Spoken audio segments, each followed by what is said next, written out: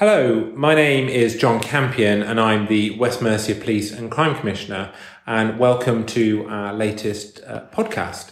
Today we'll be talking about local policing, but more specifically the role of police community support officers as part of the way that we're kept safe and indeed tackle the issues that our community is concerned about.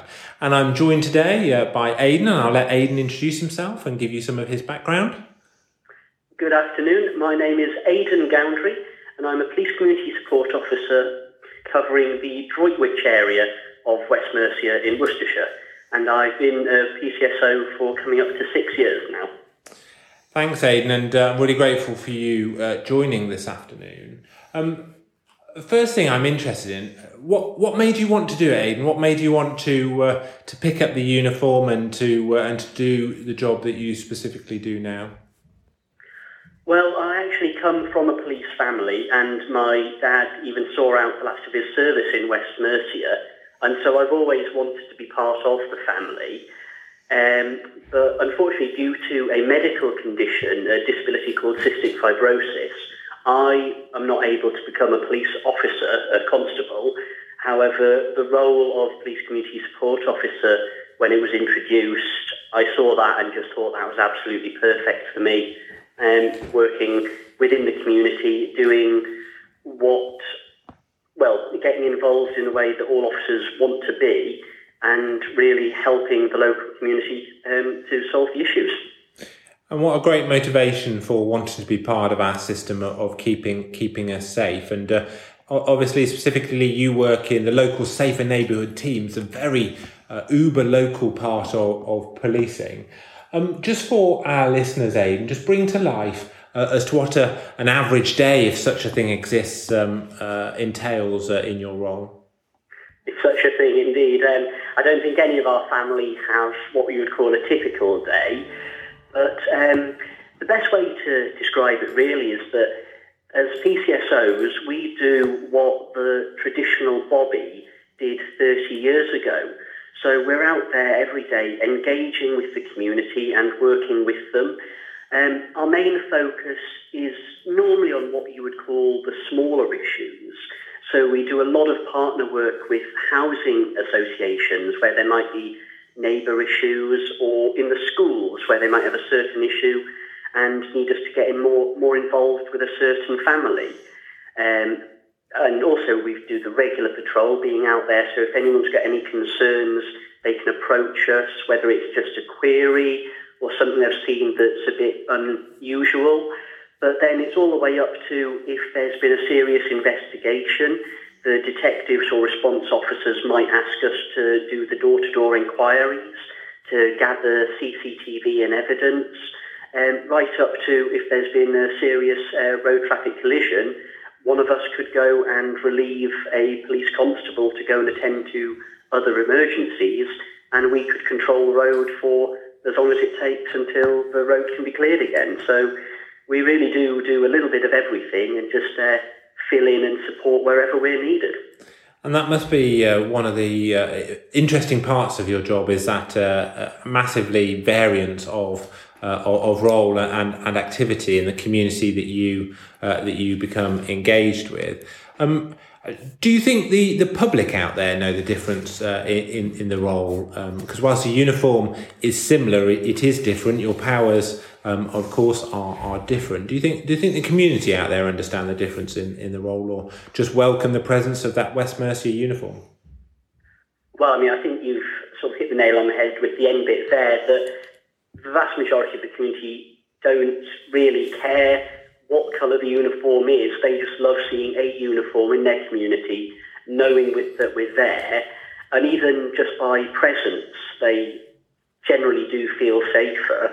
And of course, I mean, it's been said before, we can't prove what doesn't happen, so it's impossible to know what effect simply being there has on the numbers of crime. And I think they are aware that there's a difference, but not necessarily. I don't imagine everyone knows the full extent of what our powers are. However, our main power lies in that we have the ability to approach things differently. our response colleagues have such a vast workload that they are responsible for sort of the more one-off incidents, whereas we get the ongoing problems where it's not just about solving it there and then. We look at the root cause, and as I said before, we work with the victim, possibly we work with the offenders through restorative justice, and we work with every agency possible to bring together a long-term solution rather than just sort of fixing a there and then problem. So it sounds like, and from what I know about community policing, a lot of this is about relationships, either relationships with the victims, the perpetrators, or indeed other partner agencies. Just tell us a little bit, Aidan, about how you particularly go about that, building those successful relationships that can change some of the outcomes for our communities. What's your approach to it? I mean, the best way that I found is simply by being there. So there's plenty of areas in our community where they don't have that relationship with the police initially, purely through not having contact with us. But if you're then along that street on foot every day for weeks, months, even years, then people come out to you. They have a conversation with you. As I've said, as a PCSO, we're lucky that we don't have to go to sort of the full, that person needs to be arrested. So for instance, a young person who is being an issue perhaps, we can go home with them, speak with their parents, have that conversation and approach it a little bit more delicately.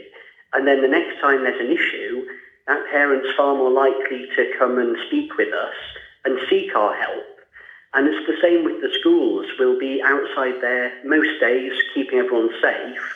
And a teacher who we've developed a relationship might come up and say, if you're here tomorrow, there might be someone who wants to talk to you. And that's because a parent who's concerned and doesn't know who to talk to has spoken to that teacher. And they said, okay, speak to Aidan or whoever, and they'll help. And if nothing else, they'll listen and can maybe guide you to the right person who can help. So as I said, it's about being there repeatedly and getting known personally within your community, and that's how we build those relationships. So you touched on schools, Aidan, in the last part of what you've just said then, and I often will get some contact from the public in and around issues around school. They do tend to be predominantly about parking. I'm sure you've been around many schools at picking up or drop off time. Sometimes it can look like a very badly organised situation with abandonment of cars here, there, and everywhere as people clamour to or rush in to collect or drop off their charge. How do you balance that need in your role between supporting the community but also supporting the organisation, i.e. the school in that instance, because they need to have parents dropping off and picking up? How do you make that rub along or support that rub along happening as smoothly as it can do? Well, we've often joked that the first one of us to discover a solution to school parking will very quickly become very rich. It's about working together. A lot of the time, the parents, for instance, are in a rush, and it's not really through selfishness as such. They are in a rush, they've got somewhere to be. But then by working with the school and we educate, and I mean, obviously your office funded our Little People, which are the signs that we put out outside the schools periodically to raise that awareness. It's just reminding the parents with the support of the school to say, if you aren't parking sensibly and if you're going too quickly, someone could get hurt and it could be your child. And through working through the education side first, which the vast majority of British policing is all about educating, and it's the whole policing by consent model, and we work through that first. And then when there are those repeat offenders, obviously the schools are able to identify the ones that are there all the time.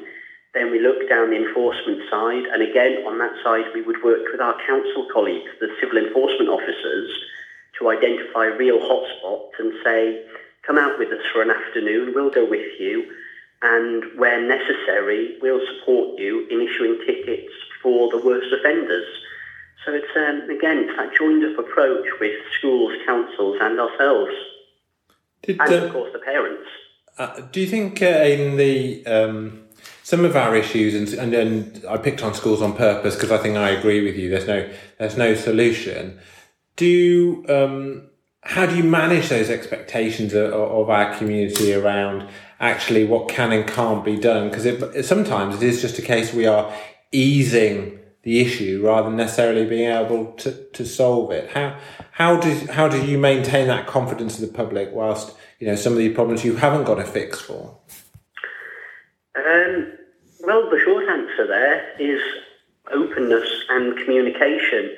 I do feel recently, and I know I've done it myself, that we get complaints or issues raised to us, and then more often than not, we'll go out and we will solve it. But then what we don't do is go back to that person who contacted us and actually tell them what we've done. So even if we've fixed the problem, if we don't tell them that we've done it, they don't know.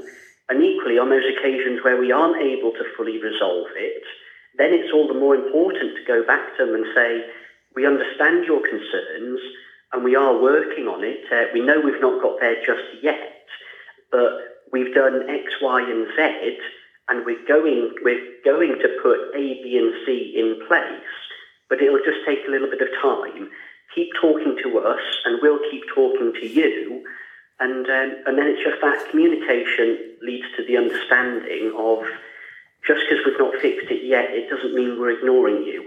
And as with any organisation, maybe we're not always perfect at that, but the positive thing is we've definitely identified it's something we should be perfect at. And so just by talking to people who raise a concern with us and acknowledging it, I genuinely think half of their worries go simply when we do that. It's a really nice I think part of British policing. The yes, of course, being kept safe, but the bit that comes the rest of the time. Most of us in our community will not necessarily be the victim of crime, so therefore won't have that contact with the police. Most of our contact will be outside of that. And the community policing, even though overall you're not a big part of our wider workforce, it probably is the most visible part. And I'm just interested in what kind of support you can give to communities as that local policing team. I'm interested in your problem solving work, your other bits and pieces. What is the offer that West Mercia Police give from that Safer Neighbourhood team? Well, on that side, there's loads. There's the first off where it's not unusual for us to go into schools ourselves and directly give input.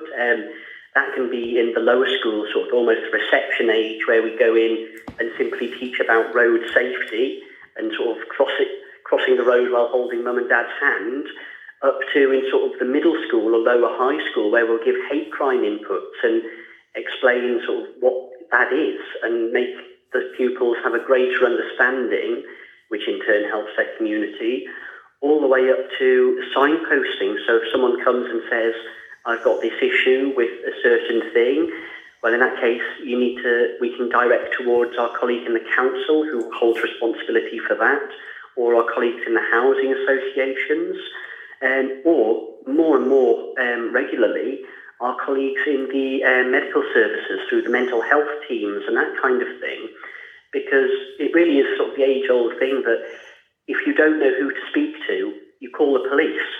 And then we find the right person for you. And more so now when, as you say, the local team are out on the streets, you've got a concern and you don't know who to ask at all, you'll come and ask us. And that's how it should be. We're there to help. And that help isn't just about law enforcement. As you said, it's keeping the public safe. And it's all the way up to someone saying, I'm having a mental health emergency, right down to that 4-year-old who comes up to me in the street and says, I can't find where my parents are. And so I take them by the hand and I take them somewhere safe and we get them back home. It's the full spectrum of what we can offer, really. Sometimes I've heard the Safer Neighbourhood policing, that local policing, described as a Swiss Army knife. It's there might not be a perfect tool for everything, but you've definitely got a tool that can normally help in most situations. And for me, I think it's one of the very central parts of how we maintain the consent of our public for the wider police mission that we have. Aidan, the other thing I'm interested in is, obviously you spend lots of your time visible, out and about, wandering. You and your colleagues sometimes use bikes, cars, all kinds of the different tools that we've got available. But what would your advice be to the public about how they get in touch? How do they go about accessing because I think most people know when a crime happens what to do, the 999 element. What about the more community-based issue? How do they go about getting in touch and making use of their local policing team? Well, the fantastic thing is I really think we couldn't make it any more easy these days. As you said, the team are usually out and about, so if you see us, you can come and speak to us. Equally, on the Force website now, there is the email address for the local team, along with our beautiful snapshots and our work mobile numbers. And if we're on duty, the mobile number will be on. And also, even with pretty much every local team, as far as I know, have got a Twitter account as well. I mean, if that's not modern enough for you. And so all of those ways are fantastic ways to get in touch with the local team directly.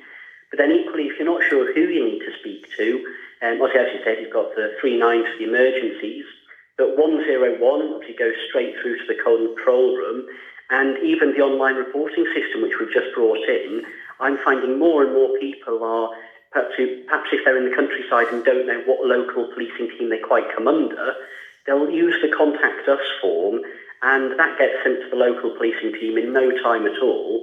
And of course, whenever anyone contacts us by any means, we'll always do our best to get back to them as soon as is humanly possible.